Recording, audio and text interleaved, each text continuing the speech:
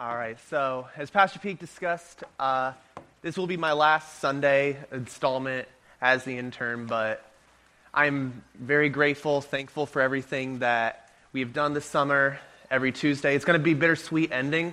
My weeks are going to get a lot lighter between work and my internship and everything, so I won't have those meetings, which will be the bitter part. It will mean less coffee, so that is kind of a sweet part, so... But I am very grateful for everything that we have done and done this summer. And it's been, like I said, a very busy summer between my internship here, the opportunities I had to serve, the time I've spent working at Chick-fil-A, and also I took a driving school in July with Mr. Sabatino. A lot of you may know him. Great guy. And my schedule will get a little lighter. But through this, the Lord has laid on my heart the topic of Christ's sufficiency. I want you to turn your Bibles to Philippians 3, and that's where we're going to be reading today. We're going to start in verse 7 and continue on to verse 11. So it'll be Philippians 3, verses 7 through 11. But whatever things were gained to me, those things I have counted as loss for the sake of Christ. More than that, I count all things to be lost in view of the surpassing value of knowing Christ Jesus my Lord, for whom I have suffered the loss of all things and counted them but rubbish, so that I may gain Christ and may be found in him, not having a righteousness of my own derived from the law, but that which is through faith in Christ, the righteousness which comes from God on the basis of faith, that I may know him and the power of his resurrection and the fellowship of his sufferings, being conformed to his death, in order that I may attain the resurrection of the dead. Let us pray. Father, as we approach your word, as we seek to know the intricacies and what you want to teach us today, be with us, Lord. Open our minds, our hearts with your Spirit, and bless us, Lord. Help us to glorify you and gain the knowledge that you want to pass to us through this passage. Lord, we love you. Help us through this passage to love you more. To see your Son's name. Now, in our modern society, we often have a lot of distractions or things that Paul didn't really have in his day. Whether it be a chip that you can put in your hand that has all your medical information and financial info.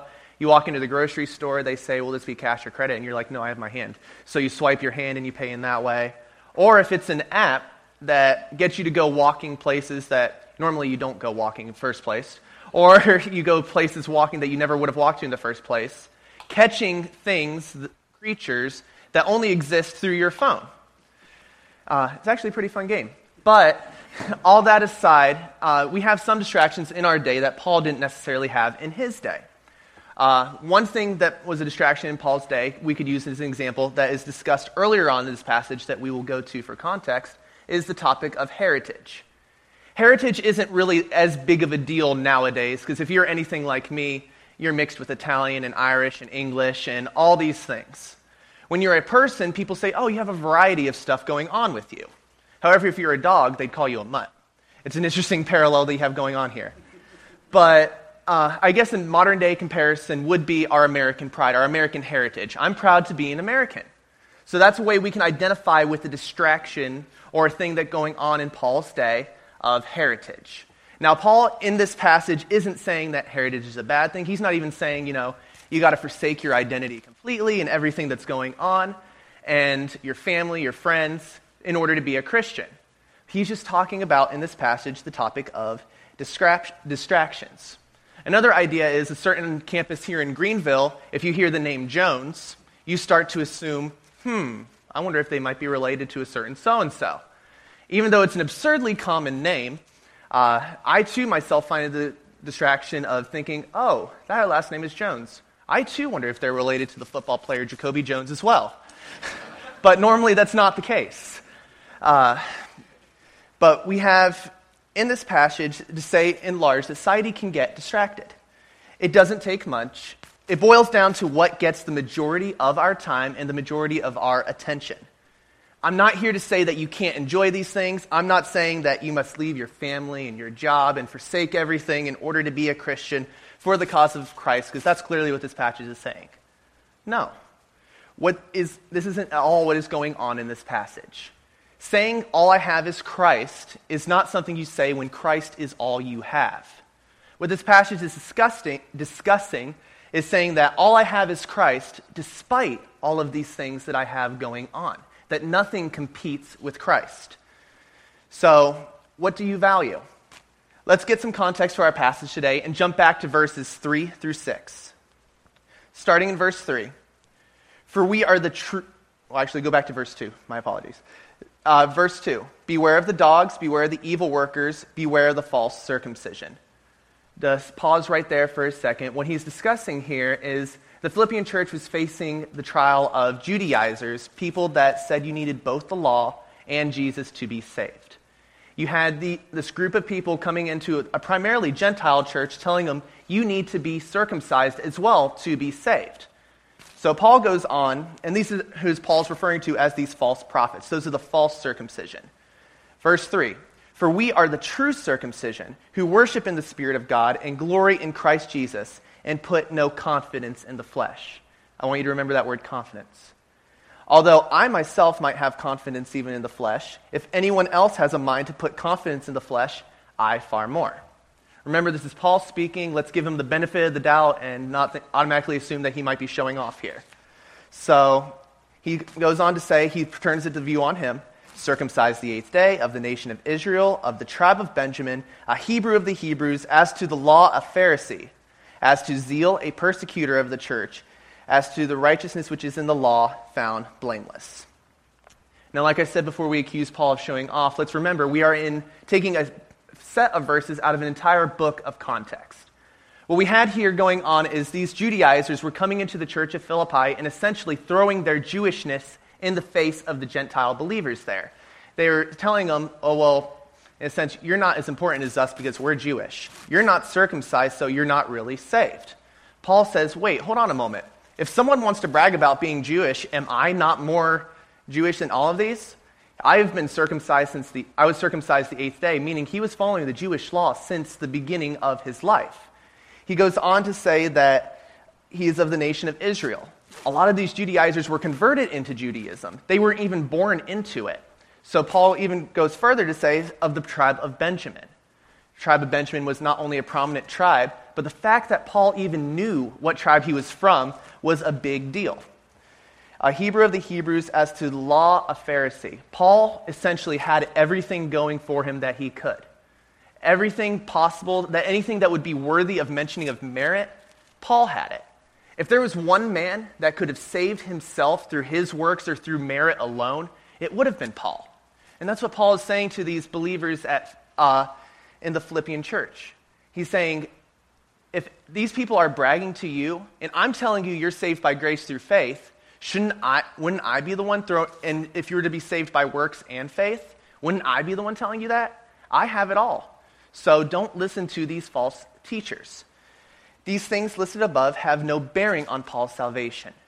What he is listing out here, and as we go on into our verse and our passage a little later on, is that these things that could be counted as merit have no bearing on Paul's salvation, nor should they worry that since they don't have these things, that they are not saved. If there was any human capable in the universe of saving himself, it would have been Paul. If there's anybody that could have found rest or satisfaction in his family, in his accomplishments, if someone could get into heaven on merit alone, Paul could have done it. But these things are lost. These things are rubbish. These things that could these things that could be seen as precious or valuable or something that could sustain you or save you are flipped upside down and not only counted as nothing, but they are further counted as rubbish. It's the absurdity of the idea that these things could compete with Jesus Christ. Paul says these things are rubbish. These things do not compare. Now, he's not saying cut these things out of your life. He's not saying make sure you live as a hermit and you do all these things, and the only thing you're focused thinking about every single second of every day is Jesus. What he's saying is, despite having all these things, all I have is Christ. That is who I rely on. That is who I put my value in. So my question this morning is, what do we value? Who do we value? It's not a bad thing to have family. It's not a bad thing to have friends, pets, other things going on in our lives. Football. I love football.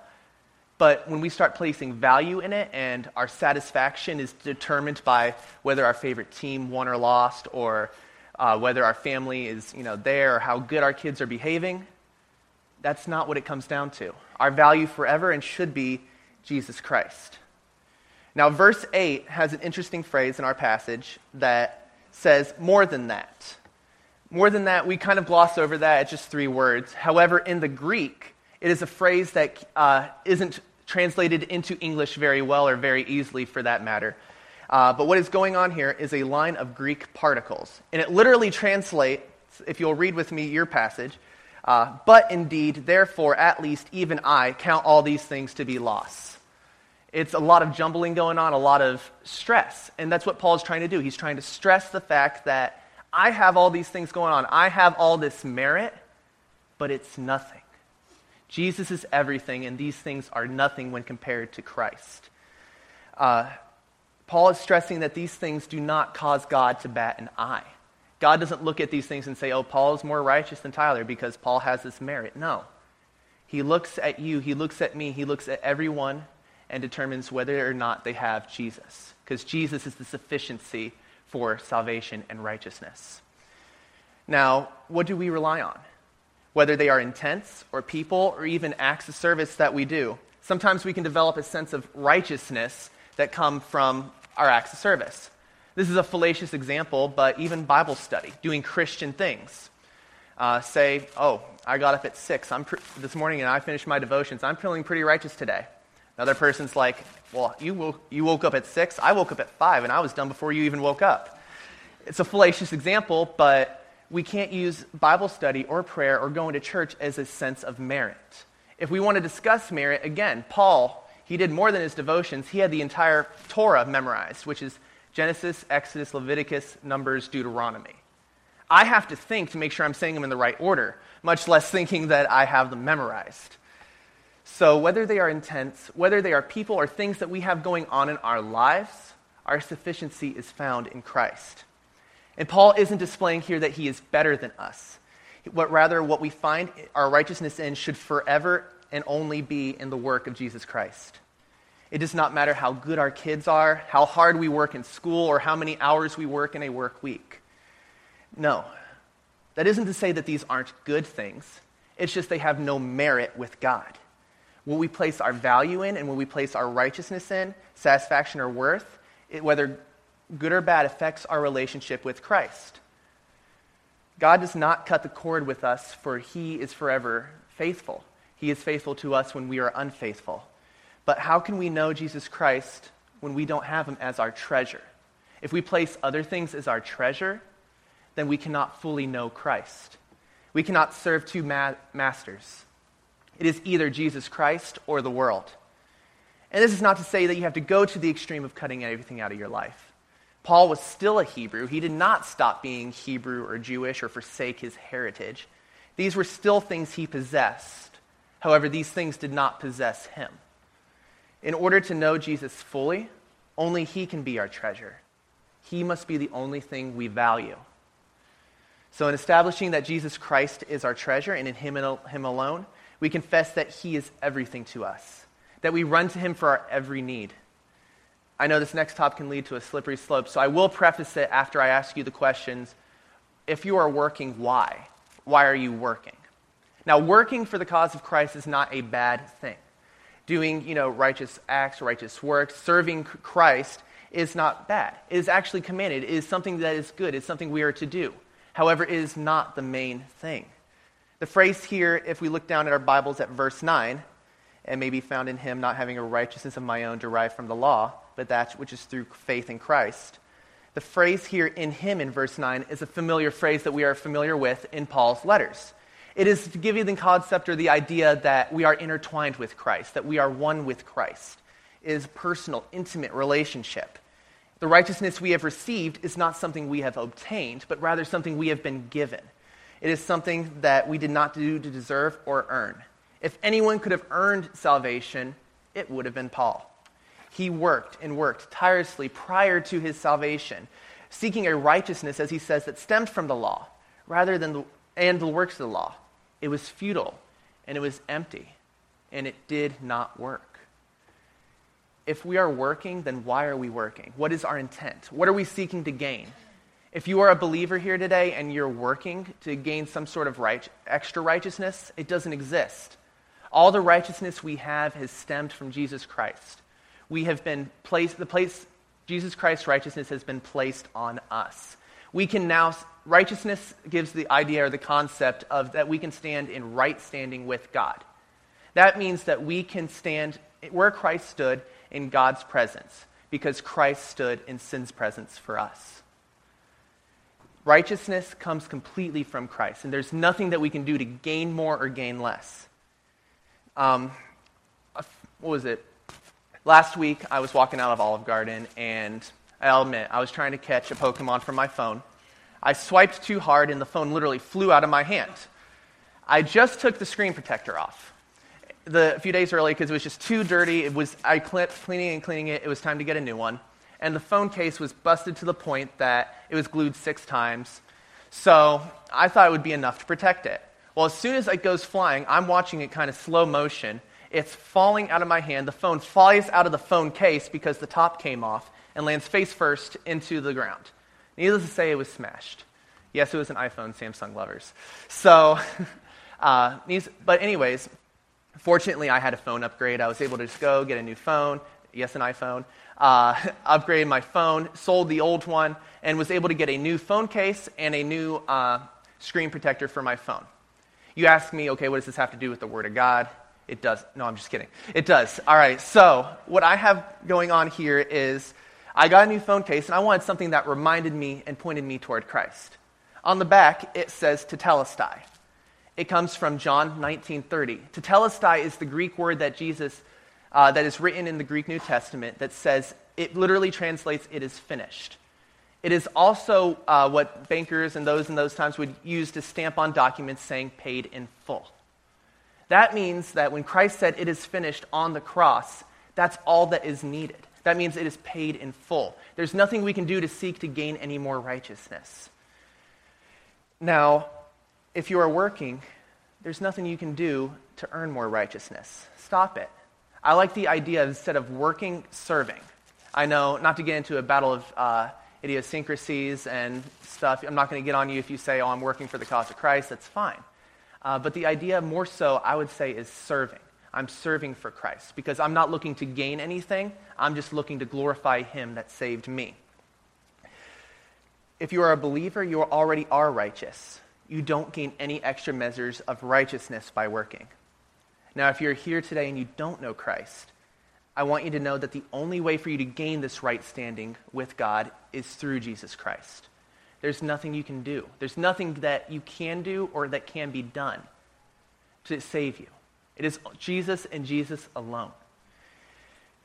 If you are restless, whether you know Christ or not, it is only in Christ that you can find rest. And this is by knowing Him. And this is why Paul is emphasizing here in our passage the importance of knowing Christ. Rest can only come from knowing Christ, and knowing Christ only comes from Christ being your everything, your all, everything that encompasses you. He wants to know you. It is not something you must work for, or even something you can work for. The work is completed. All that is left, if you are not a believer, is submission. Submitting to Christ declares that even though I have all this stuff going on in my life, even though I am a sinner, Christ is enough to save me. Christ is enough to complete me. It is a choice to follow Him and to sacrifice control to Him. And if you're in this situation, I urge you to look toward Him, to submit and declare that Jesus is enough for me. And that is the beauty of verse 10. Knowing Jesus is the foremost important thing in the universe. It is a relational, it is a personal knowing. You can know of Christ, but until you know Christ, you cannot understand the work that He went through to save you. In verse 10, we see the basis of our faith, the work that gives us hope for life after death, the resurrection of Jesus Christ. The fact that Jesus died and was raised from the dead is the one point in history that was able to save past, present, and future mankind. God did this work so that way we may know Him, so that we may enjoy Him. Christ is enough for your enjoyment, your excitement, your satisfaction, your peace, your rest, your comfort. He is there for every trial of your life. He doesn't abandon you for the good times. He did not save you and say, okay, I saved him, now I'm going to leave you to life to figure out the rest. Not only is he sufficient at salvation, but he is sufficient to sustain you through life. He is enough for every part of our lives. Christ's sufficiency should be at the facet of every part of our life. If we place our value and satisfaction in Jesus Christ, then we know rest, we know peace. If we don't, that's when, as believers, we grow anxious. That is when we grow stressed and tired. We are all familiar with the passage saying, rejoice in the Lord always. And I know none of us here are completely perfect with that. None of us completely rejoice in the Lord always.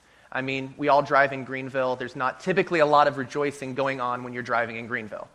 It's pretty hard. And a lot of times we grow discouraged. If I'm not always, happy, if I'm not always on, if I'm not always content in Christ, I get discouraged. I get to the point where, okay, I'm letting Jesus down. I'm not here to say that if you're not rejoicing in the Lord always, then, hey, you better get right. You're letting Jesus down. You're being illogical. I'm not going to say that to you. Because God doesn't look at us and say, why is he not resting in me today? Why are you not content with me, Tyler? I'm really regretting saving him. No. God has not once looked at anyone in this room that is a believer and said, I regret saving you. He is always there for us and wants us to look at him for sufficiency. He does not abandon us in our time of need. He wants us to know him. He wants us to appreciate him. Because when we find him sufficient in all things, then that is when we can bring glory to his name. That is when we grow happy. That's when we grow joyful. That's when we are more relaxed. And we are more capable of fulfilling his will on earth. Now, I don't know personally what everyone in this room might be going through. I don't pretend to understand all the emotional tensions or anxieties that everyone in this room is undergoing. I'm not here to smack you upside the head and say, hey, listen, you're letting Jesus down. You just need to just trust Jesus. I'm not here to tell you you're being illogical by saying you're not relying on Christ. No. Because your problems right now are real. Your life is real. You are real. And that is why I love you. That is why God loves you. He's not here looking at you saying, oh, well, if you're a believer, you have heaven ahead of you. Why are you stressed out? No. He is here. He is a very now God. He is here and now wanting to be there for you so he can be sufficient to sustain you. God wants you to look at him for your sufficiency. He's not looking at you with disappointment. He's looking at you wanting to help you, loving you, desiring you, feeling compassion towards you. You are very real and your trials and pain are real. That doesn't mean that there isn't a solution. That's why we have here in verse 11 the hope that we get to look forward to. We have established now that Paul is the model apostle, really the model Christian in many ways, and he has more merit than we could have ever hoped for. However, he goes on to meekly say here in verse 11, in order that I may attain the resurrection from the dead. Paul, the one who has all the merit of the world, is saying, I'm not worthy of this resurrection. So why do we grow discouraged? Jesus Christ is our sufficiency. Jesus Christ is the one from whom we obtain all righteousness. So now we can look forward to a heavenly place. We can look forward to the heavenly city and forever be with him. What it means is that Christ was not only sufficient to save you at salvation, he was sufficient to sustain you throughout life, since you know him as we look forward to spending eternity with him. However big your trials may seem, Christ is bigger. However stressed or overwhelmed you may be, Christ's sufficiency can overwhelm even that. Jesus loves you, and those are the greatest words I can ever say to you. I could go on and rant theologically for days and days, but if I misunderstand the concept of Jesus' love, then I'm missing the entire big picture. Do we look forward to spending eternity with him? Do we look forward to forever being in that love of Christ? Are we, as a people, excited about heaven? If we trust Christ as our sufficiency, we can cast off any and all distractions that the devil tries to send our way to take our eyes off that vision. His sufficiency is like a canopy that protects us from the fiery darts of Satan. And that way we can look to him, and so he can protect us. And I know life can be distracting. Things can get in our way. Stress can be overwhelming. We may seem like we cannot enjoy some of the things in life because we have to give it all up to be a Christian. As I said earlier, saying all I have is Christ is not something when you say when Christ is all you have. Rather, you say all I have is Christ when despite all these things, Christ is all I have. It's when you say Christ is my all. Christ is my joy. Christ is my life. It's when you say Jesus Christ is my God. No matter what you have going on or what we may be going through, Christ is there for you and with you. Our walk with Christ is not about being perfect. I mean, if it was about being perfect, again, Paul could have saved himself, but he didn't. Christ already was and is perfect. Being a Christian isn't about what you can do. It's already done, and Christ did it. There is no greater satisfaction or joy in this world than knowing Jesus Christ, for he looked down on us with mercy and with love. He is sufficient to guide you. He is sufficient to sustain you. He was sufficient to save you, and he's sufficient to carry you through every trial, every burden, everything that you might have going on in your life. It is not based on how adequate you are or how you measure up. That means it does not matter how you walked in here today, but rather it matters that Jesus Christ came to this earth. He bled and he died and he rose again so that way we can all look to him and say, Jesus is sufficient for me, and cry out that Jesus is our God. Jesus is sufficient for every facet of our life. Jesus is everything and all that there ever will be. Jesus is enough. Let us pray. Father, often we fall short. Often that we do miss the mark. And praise be to you that it is not about us, but rather it is about you. It is about what you do for us and what you've done for us. Lord, your sufficiency is all that we need. We need you, Lord. Help us to desire you more. Without that desire, no matter how much we need you, we can never fully appreciate you, Lord. Lord, we need to love you. Guide us to love you even more and more each day. Help us to fall hopelessly more in love with you. Lord, you are sufficient. Constantly remind us of that. We love you, Lord. Help us to love you more. It's through your Son's name.